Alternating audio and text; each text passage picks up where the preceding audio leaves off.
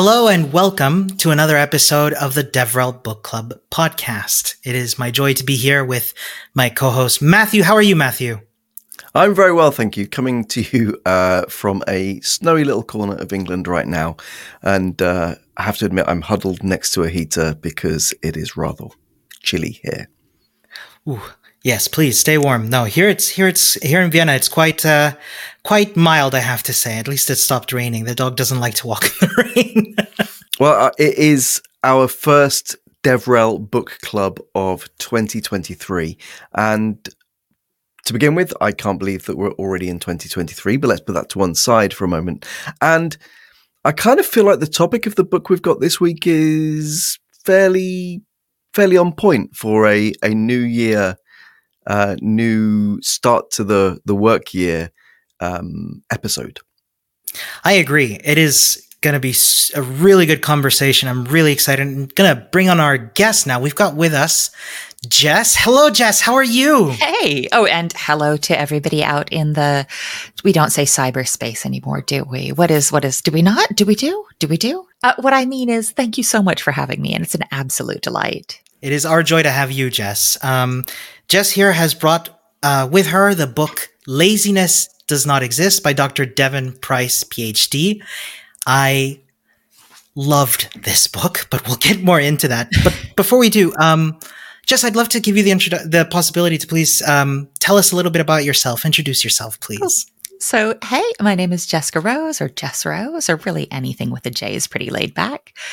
I've been in DevRel for about a decade now, which is some time, isn't it? And for a long time specialized in doing early stage startup consultancy and open source consultancy.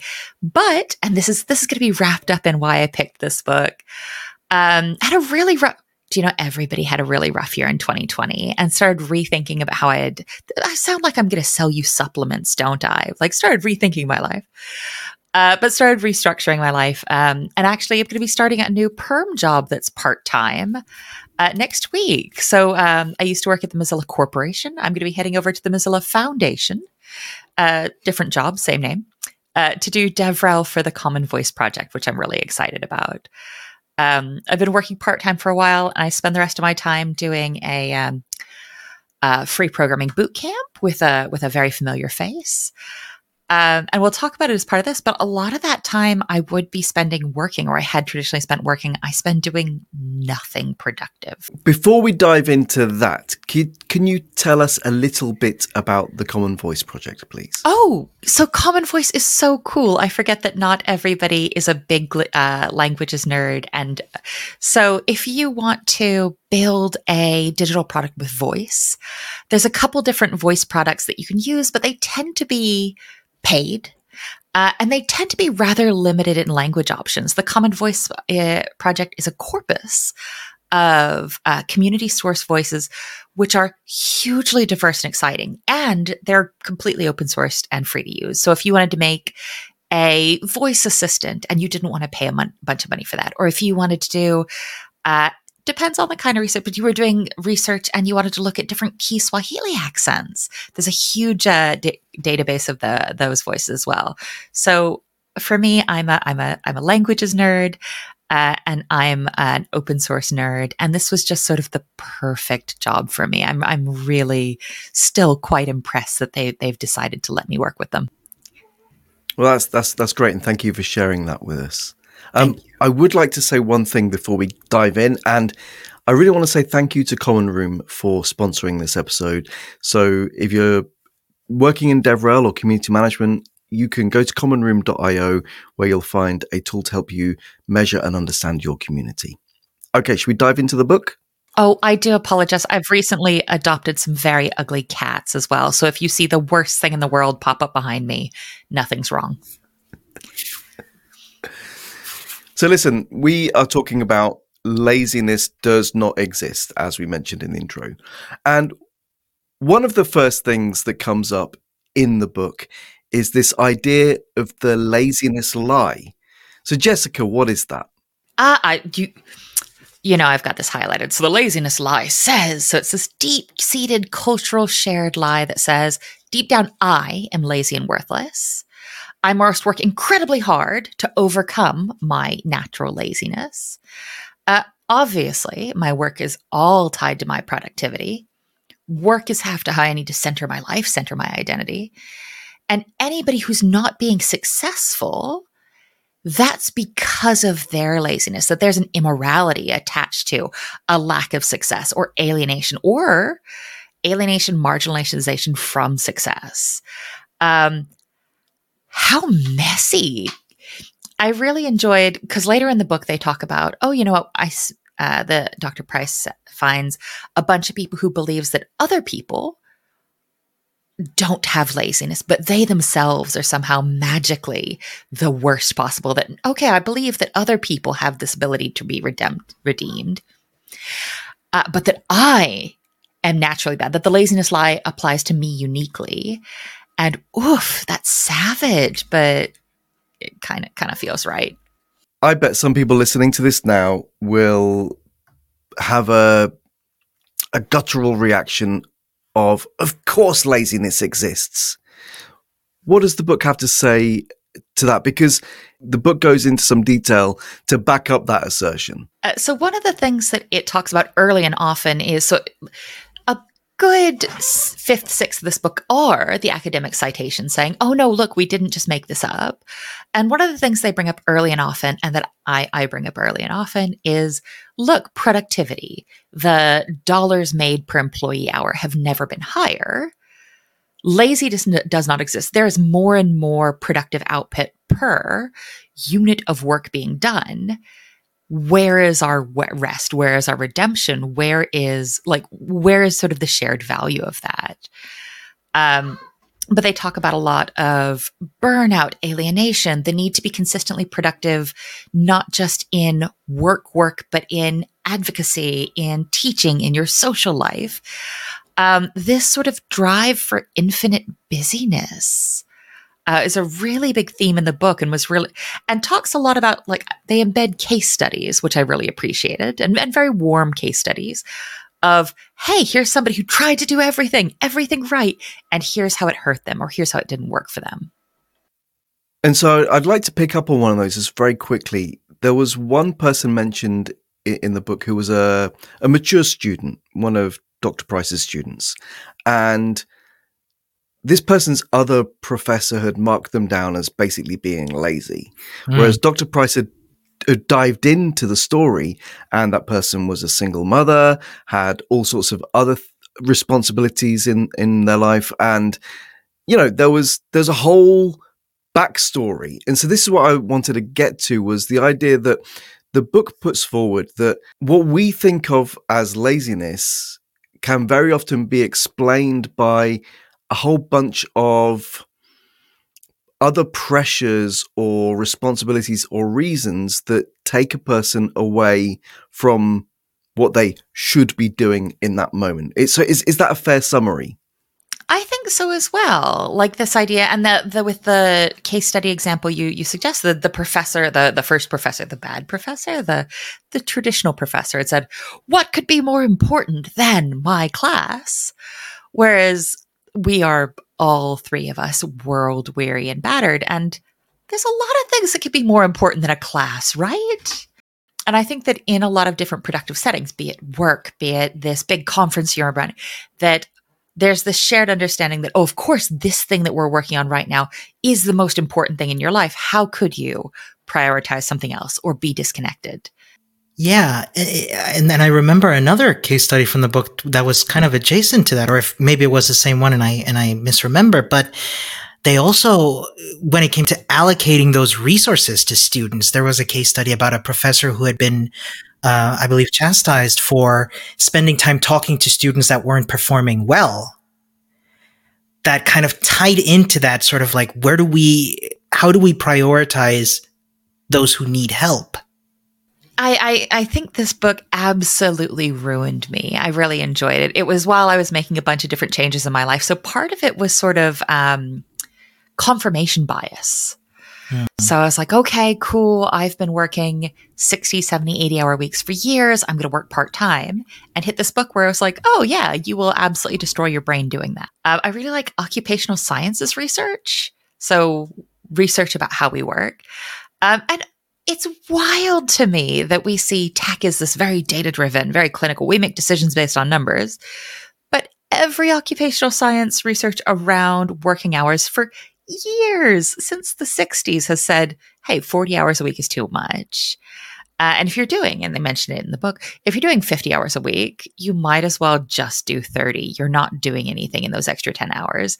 And then as you add more and more time, you're actually seeing a decrease in functional work, productivity, and problem solving. So Dr. Price talks about cyberloafing, which I'd love to get into. Ooh. This need of the brain to switch off, and managers are trying to architect ways of fighting against the human need to switch off for a few moments. But the idea that we push everything into this 8-hour window and you're meant to be productive. You touched on this just a few minutes ago. You cannot be productive for 40 hours a week or a concentrated period of 8 hours.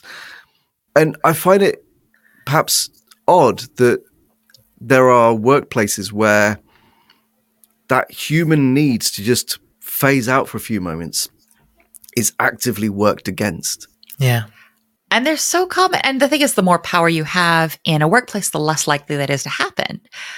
So I'm going to cite her a couple of times because she's one of my favorite academics in the space of focus and neuroscience. Dr. Barbara Oakley is just absolutely fantastic, does a lot of work on how we learn and how we focus. And I'd argue that crosses into a lot of work and information. I'd argue that you can never cyberloaf. You must stay in the queue at all times. Doesn't really work with sort of, as we understand it, brains are wobbly, best practices for focus. So I've got a Pomodoro cube. And Pomodoro, a lot of folks do it, is the practice of, I'm going to deeply focus for 20 or 25 minutes. And then I'm going to break from this task, walk around, threaten to throw a cat out the window. I would never. Make a cup of tea, look at something goofy on the internet. But really have some deep focus, and then go ahead and have a context switch for your brain. Because so far as we understand the brain, we think we need that. So thank you. And this kind of ties into where the book is going towards as well, which is this sort of concept of rethinking or reframing laziness. I'd love to hear, Jess, in your opinion, how can we apply that for ourselves, not just as human beings, but human beings in tech or human beings in DevRel? So I think this is especially, I know that's lying. I was like, I think this is especially prevalent in tech and especially prevalent in DevRel. That's not true at all. So this kind of burnout and focus and overmax is especially prevalent in folks working minimum wage jobs or folks, but this is much more visible for me because I'm working in this space now. I think one thing I see really challenging in DevRel is there's a huge amount, there used to be, a great deal of travel, a really, really massive range of different kinds of duties and tasks, all reasonably specialized that you might do. And then when you see people change roles, they can change subject domain areas relatively sharply. So, hey, I used to work on purple widgets, and now I work on blue widget orchestration using Kubernetes. Like those kinds of skills swings are reasonably demanding. I think when I think about DevRel specifically, it's that we don't really do much of this acceptance of laziness, these acceptance of breaks. But what we do is burn ourselves out like real fast and real often. Ooh. Yeah, that hits hard and close to home. This pressure to be. I mean, we can touch a little bit more on the sort of outward pressure, but I think that inward one as well is very prevalent, and especially when it comes to like pushing ourselves in terms of how many hours we spend on a thing. If I may share, towards the beginning of my career, I was freelancing, and it felt real. I used to get paid on an hourly basis. And so it felt real easy to be sitting on the sofa on a Saturday watching TV and thinking, well, I could be watching TV, or given I was a broke student, I could make a little more money.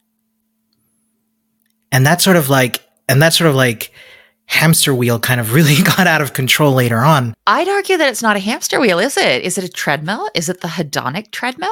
Oh, please. Somebody explained this to me and it absolutely made my life worse. And now that inflicting psychic damage Don't say it to me then. Don't say it. That's too late. This is happening. This is going to happen. So it's often so it's a type of hedonic adaptation, and it's the tendency of humans to adapt our levels of happiness to changes in our material situations.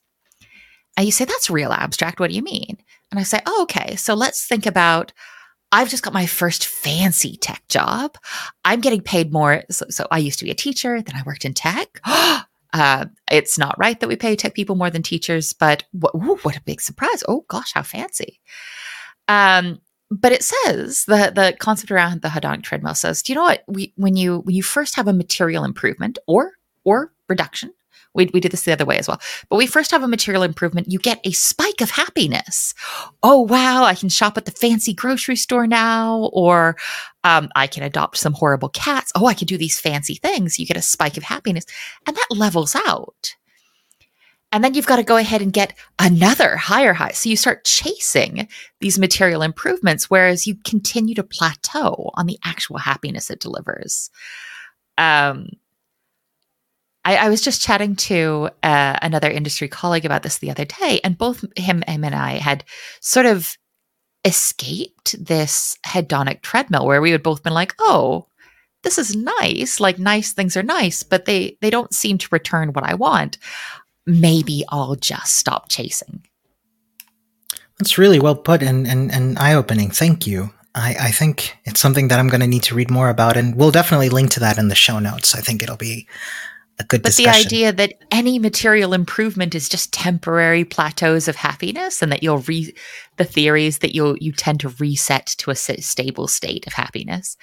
How miserable, how freeing. On one hand, it kind of doesn't matter. And on the other hand, it kind of doesn't matter. This is assuming that you have housing, food, healthcare. So this is past your material needs, your functional material needs. That's an excellent point. Thank you. And I think, I find that spike of happiness ties in a lot with another thing this book mentions that I've been thinking about personally a lot, especially throughout the last 3 years, as I've spent a lot of my time perhaps more online than I should. And especially prevalent for DevRel is our relationship with social media.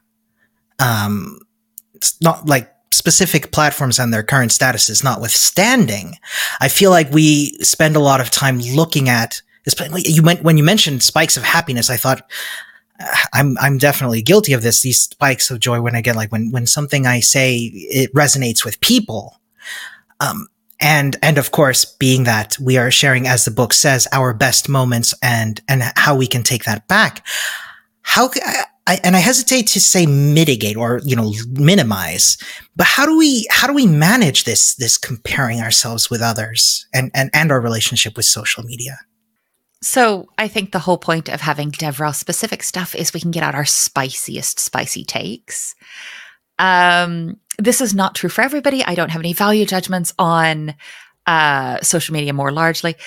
For me, the reduction in ongoing value of Twitter, for example, at least for me, has been marvelously freeing. And this is something I commonly hear from tech workers or very online folks. I had managed to break my focus to the point where I wasn't really reading anymore, like sitting down and reading for a couple of hours. I needed, just like you said, those little tiny dopamine bursts of tiny content. And then there's the built-in expectation to perform. So not only do you consume tiny bits of content, but then you interact with them for the kinds of things that when we talk about social media, we often say this dismissively. Oh, for attention. Oh, for valid. But we're social animals. We love attention. We're designed to, and validate. Who doesn't like a little bit of validation?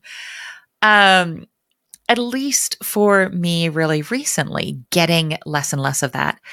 And this was something I had a hard time with is, and again, this is stuff that I credit Dr. Oakley and chatting to her about her work was really useful to make hard decisions.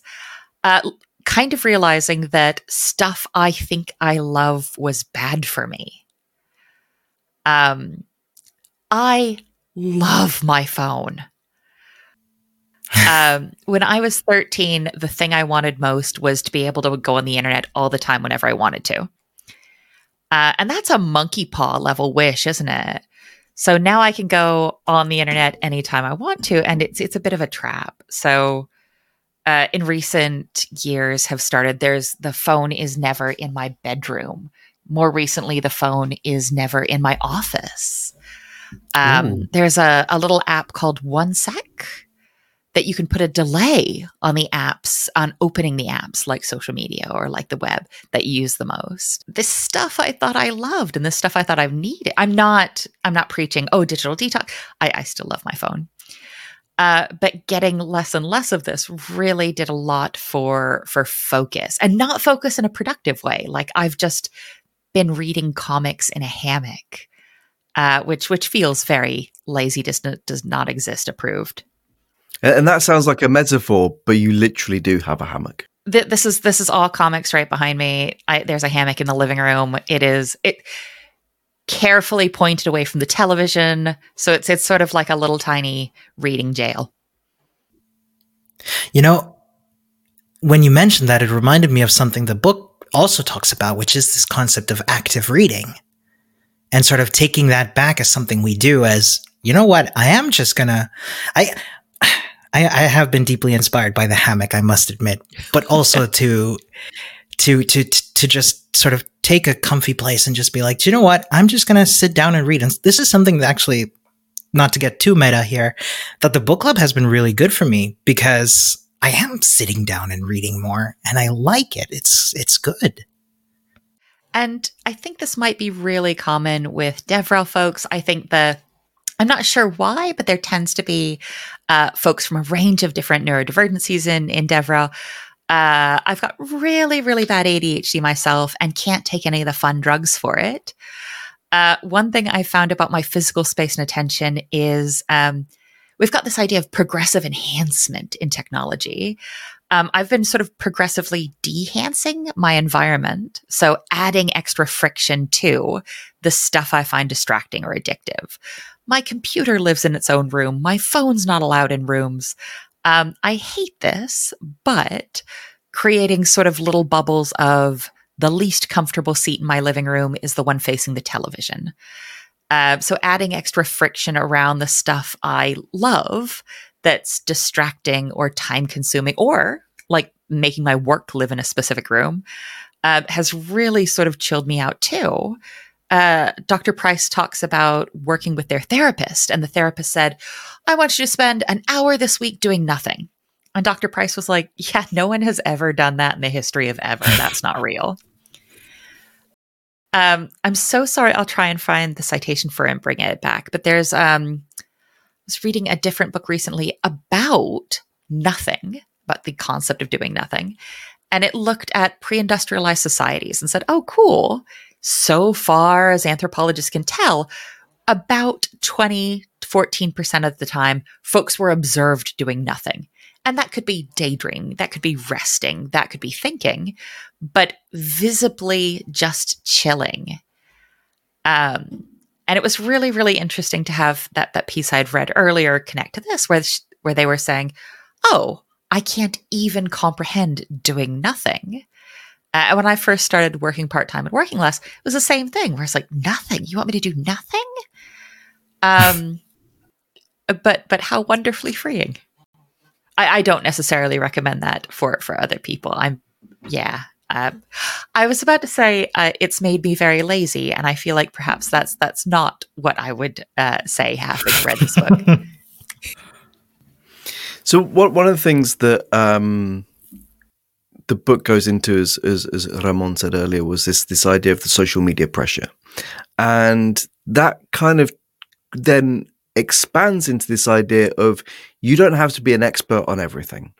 That's kind of tied up in the social media thing, not only just that you're, because we're online potentially all the time, you are hyper aware of things that you just don't need to know about. But there's also the fact that you see other people like you who appear to be more accomplished, who appear to be more productive. And I remember when I started out in consulting, I thought I had to be an expert in everything in developer relations. And I don't. It's fine. You can find your niche. But I'd love to hear from either of you about your experience of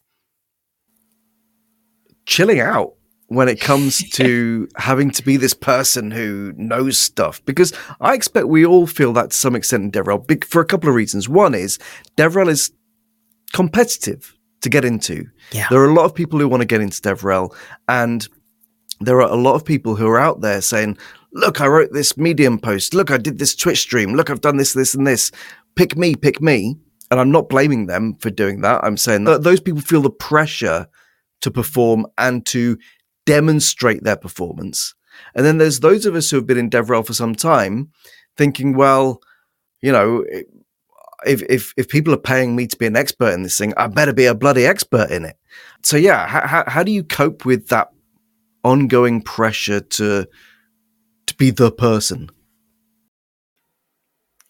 I'm cheating because the thing I did that chilled me out the most about needing to be an expert is actually a project I worked on with Ramon. So Ramon and I teach relatively large-scale free programming boot camps that are part-time and remote. And when I say large-scale, we each teach a 6-week cohort and get 7, 8, 12,000 learners per cohort. So large scale. And the best thing about that is web development just changes so quickly, doesn't it? Yes. And when I say changes so quickly, I'm talking about stuff like Grid, which has been around for as long as for a while now. But really, because I do a lot of teaching live, having to model the appropriate behavior for learners, which is, oh, cool, I forgot how to do this, but it's not a big deal. Nobody expects. So having to sort of Bob Ross out my anxiety about not knowing everything, I think I've accidentally hypnotized myself into being actually chill about it. So they're not even that, that rush of, oh, I should know this is terrible. I've performed being chill about it for so long and so often that I'm just like, oh, cool. I have sublimated that into myself. And hey, I don't know this thing. I've forgotten it. We can look it up. It's not the end of the world.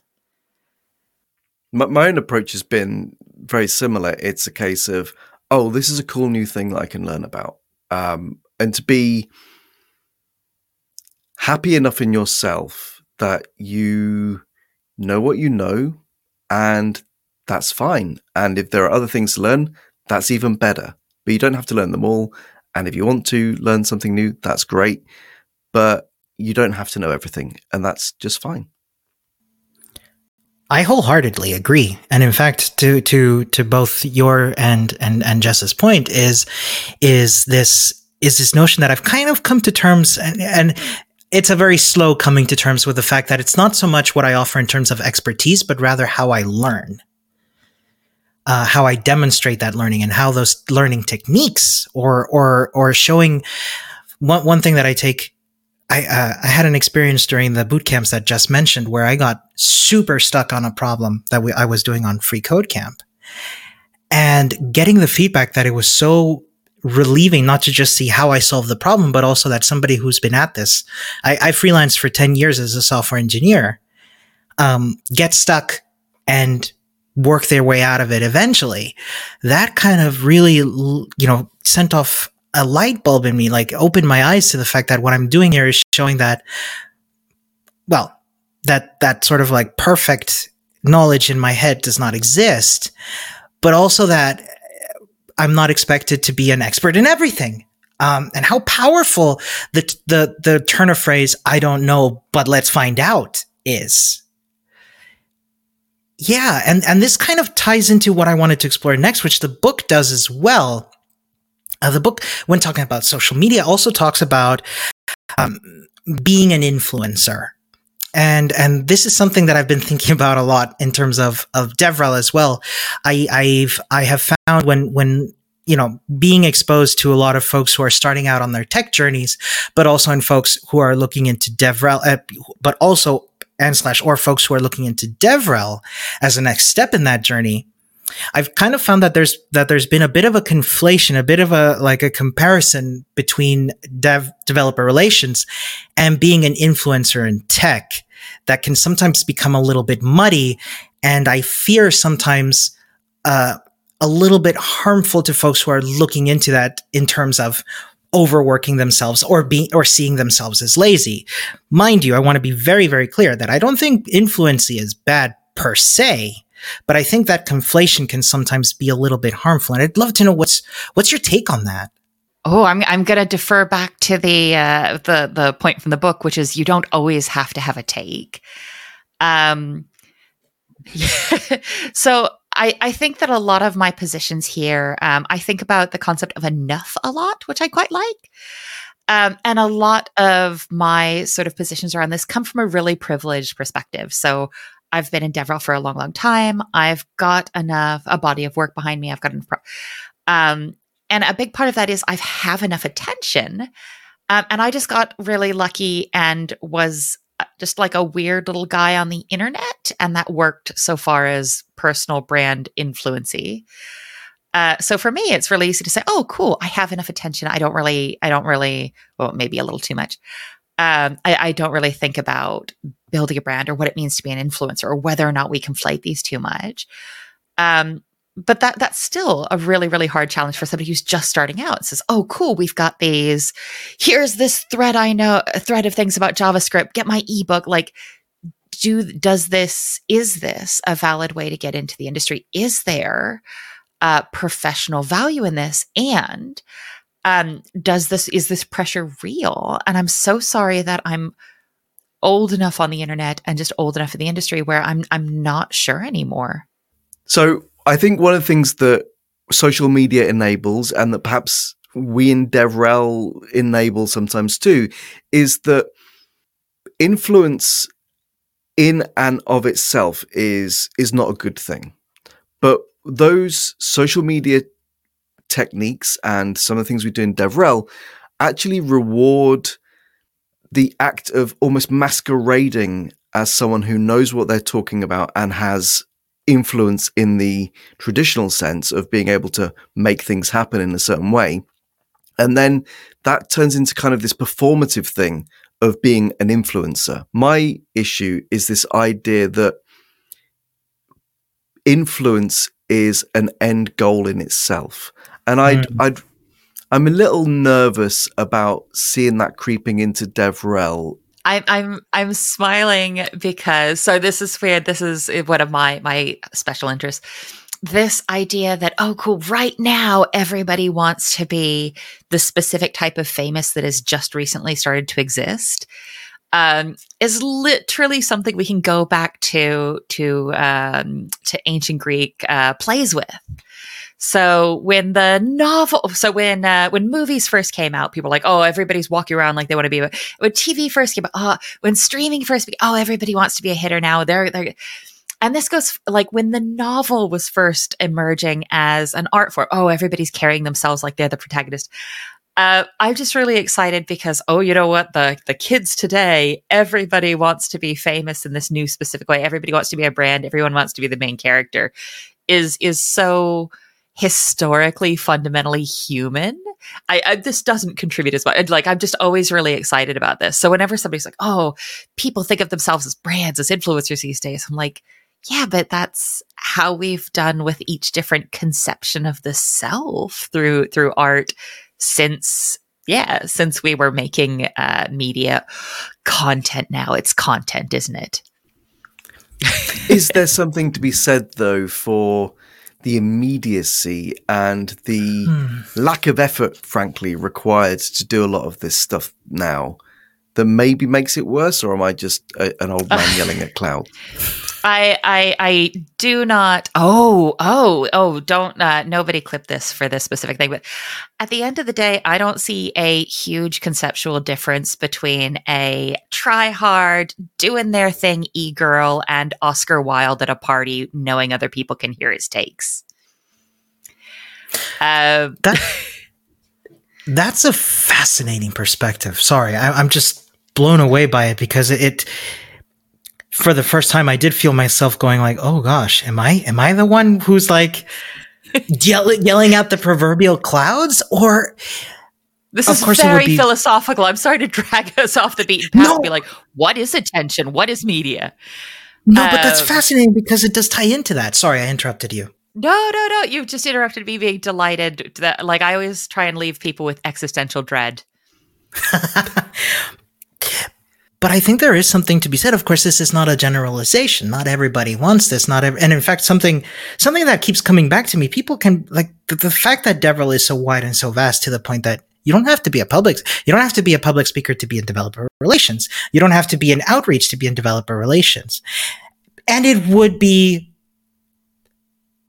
I don't want to say hubris. It would be irresponsible to dismiss the fact that influency does dictate the directions that, say, for lack of a better term, money flows, right? When attention is a currency, is it not reasonable to acquire the attention of currency, or the currency of attention? To be quite frank, the reason I love bringing this topic up is because it's something that I am to this day still struggling with to know how impactful it is and whether I'm nervous for nothing, because I think well, not everybody wants to be on the spotlight. And I don't think that's a bad thing. I don't think you're, and something that the book does that I love so much is that sort of like, you don't have to. And if you're tired, that's your body telling you that's enough. I've had tweets, for example, that accidentally get a few replies and I'm like, more work. I can't reply to all this. So, I'm the worst social media person. But one thing that interests me that I wanted to raise was the idea that in DevRel, it doesn't matter how you dress it up, but our job is to warm up developers to make them spend money with the company that employs us. Maybe not in the case of working for the Mozilla Foundation, but for a lot of people, that's the job. That's the reason you're getting paid. And I want to try and tie that up with the fact that you don't have to be an influencer to work in DevRel, but you can be more effective in DevRel by doing one-to-many things. The one-to-one side is really, really important. And I'll give credit to the person who said this. It was Kevin Lewis, who I think you both know. I'm just like the biggest Kevin Lewis fan. So it was just everybody on the call, just like, oh, my little heart. Yeah, Kevin's great. Which sounds very, very patronizing, because Kevin is so highly skilled and so brilliant and so hardworking. But at the end of the day, I'm always just like, oh, what a solid dude. But his take on this is really resonated with me, was that we can be really effective one-to-one in DevRel. But what is perhaps unique to some extent for DevRel is that when we're most effective is on the one-to-many. So we create an artifact that touches many people, then we're hyperscaling ourselves, to use an awful word. I want to get this straight in my head that isn't the same thing as influence. To me, influence is performative. You're both using the word influency, which I haven't heard before, so I'm kind of glad to catch on to that. But being an influencer is something in DevRel that I think is dangerous, but influencing people is the job. Does that make sense? When we think about being an influencer and having a one-to-many message, it feels very new, doesn't it? Oh, here's this brand new type of person that's just started to exist. Oh, we're a bit suspicious. Not we necessarily, but we're collectively a bit suspicious because this newish communication process feels inauthentic. It feels manufactured. It feels very new. It feels very salesy sometimes. And this sort of concept of one-to-one communication is powerful. One-to-many is big. Isn't that the fundamental of really the core of storytelling? This idea that I can have intricate communicative acts, but if I want to push a message further, I'm going to put it in a story. I'm going to put it in a recognized type of storytelling medium for the time I live in right now. It sounds like I'm making a really impassioned defense for influencers, and I think I might be accidentally, but I think at the end of the day, the way we communicate and the way we tell stories and the way we want to be seen very rarely feels new to me. I agree. I very much see like I very much agree with that, because I think, and to be perfectly honest, the reason I keep thinking about this and talking about it is because I haven't figured out how I feel about it. And by the way, if I did make up the term influency by accident, I apologize. I think I've heard it, but I just want to make sure. Yeah. I mean, if you did, then it's a great neologism. Let's go with it. I will not take credit for it. I think what we might be in danger of overlooking is the power of, say, word of mouth, which has always been something that's very prevalent to DevRel as well. So, and I meant what I said. I don't see it as a bad thing. That influency and the aspiration to be one, and whether that goes into authenticity and all that, that's a whole other can of worms that I don't want to take us down, because we do have a podcast of a certain length that we have to have. But you just made me think of something, for up until 400 years ago, word of mouth was the only way that ideas got communicated. Was it though? Clay tablets, I guess. Was it though? Yeah, okay. Wait, who? I've just blanked on his name. There is a Phoenician copper merchant. Is it Esquier? And we know that he sucked. We know that there was this guy 3,500 years ago who sold copper and he sucked. And we know this because literally there's so many clay tablets. One of the largest collections, one of the largest topics of clay tablets from this time is this guy right here. I hate him so much. Here's why and he's just this guy who sold poorly graded copper back in the, and there's jokes that continue about the internet. We love to tell stories. We love to coalesce around these. And I think from this book and just from being online last, I've chilled out a lot about influency stuff because it's not my take, where folks are like, what are folks mad about this week? I think the last thing I saw folks being annoyed with was Tailwind. And I think Tailwind is look at this. Look how unplugged I am. I think Tailwind is a CSS tool doofer. Yeah, that's doofer being a highly technical term if no one's heard it. And for me, the more pleasingly disconnected I get from needing to have a take, the more I'm like, oh, it's like that guy who sold poorly graded copper. Folks are really engaged with this. Some folks are like looking for clout here. But at the end of the day, I'm not buying any copper. This is chill.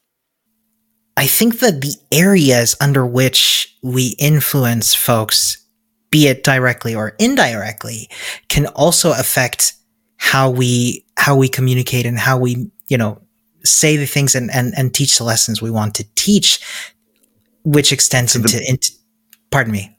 The medium is the message?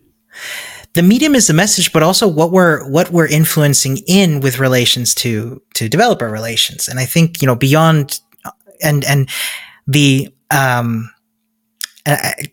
because funnily enough, when I brought this topic up, I never thought of the for lack of a better term, the hot take. I was actually thinking about the developer education space, how to find a job in 10 easy steps, this sort of thing. And it made me realize that there's much more to it than I give it credit for. That's it. That's it. What I wanted to say. And like how it ties into what we, how we commoditize, the going back to the book talks about how the gig economy has led us to commoditize our free time. Led us to I could to always be monetize. doing more. Yeah. And I had a conversation with someone else, a friend of mine in DevRel, who essentially said, you know what? I'm doing something cool tech related. I'm not going to stream it. I'm not going to blog about it. I don't feel like it. And honestly, more power to you. This is coming back to something that is not important. Hey, Nasir. was the Babylonian copper merchant. And the reason we know so much about how much he sucked is he saved a bunch of tablets of complaints, and they were found in his house. So not just that you get this community of complaining around this, but that hate reading your old bad press was definitely a thing back in 1750 BCE. We should talk about compassion. Yeah. The conclusion to the book is that really the solution here is to be compassionate in how we view others. And I think people can read the book. ourselves. And with ourselves, yes. Sorry. But how do we apply that to our work in DevRel? You know, I feel like the lesson from the book is applicable to many people, not just DevRel. But what are the specifics of DevRel? You know, we've been talking about burnout since the very first DevRel Con in 2015 and before that. There are, I think, structural issues in DevRel, which I don't know if that's too strong a term. But what can we do amongst ourselves as DevRel people to be more compassionate when it comes to the laziness lie? Ooh. Ramon is significantly more compassionate than I am, so I'm going to grab a drink of water. Looking at empathy, looking at situations, looking at desires, looking at goals as something that by which we measure ourselves, and I hope not others too much, but also lend guidance and as I said, compassion to those that we can. When we're talking about DevRel, when I started in DevRel, it was quite an eye-opening experience for me to realize, and I said this previously, how vast it is of a field where you, for example, within a field like partner engineering, very, very important part of DevRel, but not necessarily a very outward-facing one that can lead into that self-imposed pressure to, amongst other things, create content. I'm trying not to stay too stuck on that part, but you know, this self-imposed pressure to perform. But I think that extends beyond that into, you know, communicating our successes and what we're doing. The book talks a lot about taking the time to be present in what we're doing. And not just in moments, but also celebrating our successes. And there were a lot of points during the last DevRelCon in Prague where a lot of messages boil down to celebrate, like vocalize what you're doing, vocalize your successes, vocalize what you're working on, what doesn't work, and you know, all of that. That's something that I felt really applied to how I want to be more compassionate to myself. And I think it kind of ties into the beginning of the book, where, you know, Dr. Price says, we don't call anyone else lazy, just ourselves. That's something I feel a lot. So I'm trying to like turn that around and also be more compassionate with myself. Sorry, that was a bit of a messy answer, but I hope there was something there. You better not be sorry. That was lovely. Thank you. For me, I could give you some nonsense about, you know, I'm intentionally working less to set a good example. And that's not even remotely true. I'm working less because I'm really lucky. My life is not that expensive. And I really like being in a hammock reading comics. But the things I'm really excited about around compassion, especially in DevRel, are things that I used to think about a lot in education. So I know please, let's not do it now. But oh gosh, where's community management and developer relations different? We're not going to do that. But one of the things I tend to lightly obsess about is, oh, cool. When you're doing this kind of work, sometimes for your company or sometimes for nonprofit spaces, sometimes in your free time, but my beloved viewer or listener or audience member or content consumer, future influencer, I would lovingly beseech you not to do too much community building in your free time unless you absolutely must. But the thing I'm always really excited about is the idea of building spaces that have genuine actual value. And I think the boot camp's one of my favorite examples. Hey, we want you to have this thing. We want you to have a free version of this thing that's very expensive. And then this is the only time that I'm going to say police in a positive tone, but then rigorously police those spaces for expected behavior. Say, hey, cool, we want to build this thing with you. We want to have this thing with you, but here are the expected behaviors within the space. Y'all need to be cool. So the compassion to say, hey, we want to give you the thing that you're looking for anyway, not I want to tell you to use XYZ widget, or I want to tell you that this is the cool new soda, but oh, cool, here's something that I genuinely think will help. For some people, this is introductions and helping people get their first job. For some people, this is writing an ebook about interview tips. For some people, this is doing education work, but say, hey, I want to do something that's genuinely valuable, and I'm going to extend my compassion to say, what do you need? How can we make this better? And I'm going to selectively extend my compassion to say, this is the kind of expected behavior towards not just your peers, but this is the level of compassion and appropriateness that I would also have you bring to interactions with myself and fellow builders. Yeah. Matthew, if I may ask, how about you? How do you see applying compassion to your DevRel work? I think one of the lessons that I've learned since the beginning of the pandemic and, those times of enforced separation are to look beyond the persona that people project out into the world and to understand more about the person behind it. Because at the risk of being an advocate for travel, which I'm not really, but if you are able to maybe meet up with people once or twice a year, then I think it helps to remember who the person is behind the LinkedIn profile or the Twitter handle or that really weird post that you read and didn't like and had to hold yourself back from writing a snarky comment on. Oh, and I would encourage, this isn't my podcast, but for our viewers at home or in the office, to go ahead and sit and ponder. Oh, who was it that annoyed Mr. Ravel? Who's take? No. One thing is I've got a lot more chilled out over the past few years, and so these days it's no one. Honestly, genuinely, there are some things. There are certain in DevRel, I may be a little concerned at some of the hustle culture that goes on. But yeah, no, I'm not thinking of anyone in particular. I was just brutally conscious that I'm describe a meme on a podcast years old, but there's a photo meme of Keanu Reeves, and I think he's saying, "Oh, hey, these days you can't really make me argue about stuff. Like if somebody wants to say 1 and 1 is 4, I say, yeah, good job, good for you, okay."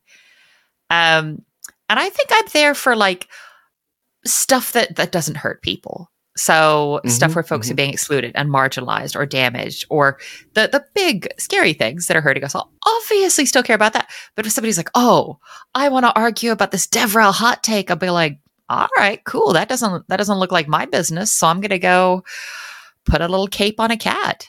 Well, look, I've really valued your time, Jessica. It's been great talking to you again, and Ramon too. Hanging out with you for the past hour or so has been great. So thank you, and thank you for sharing the book with us, Jess.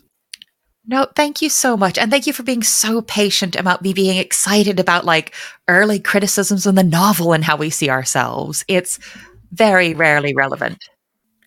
This has been tremendous, like really such an uplifting conversation, such an invigorating one for me. So I'm very thankful to you both. And folks, for listening, this is really meaningful to be able to do this. Before we go, Jess, I'd love to give you the opportunity to maybe tell folks if they want to get in touch with you, where they can do it, and maybe something that you're excited about that you want to shout out. So if you want to hang out on the internet, I'm occasionally on Twitter at Jesslyn Rose. It's mostly complaining about cats and showing off comic books I've read. Very professional, very, very focused stuff. And actually, I'm so sorry that this thing I'm really excited about this coming up is a secret. But a project that I'm working on with a very familiar face, which is bite-sized, educational, relaxed, and has the exact same, "Oh, hey, cool, let's try something and see if it works" tone. So watch, if not this space, an aligned space, and that'll pop up in the next couple of months. Great. I can't wait to see it. So thank you. Ramon, where would people find you? I'm hanging out mostly you can find all of my good stuff on my website. That's ramonh.dev as in developer. You can find all the stuff there. I'm doing some blogging, doing some social mediaing, And you'll find it all there. How about yourself, And Matthew? I'd like to encourage people to head over to developerrelations.com. We are planning DevRelCon London 2023. I think I found a venue. It'll be in June.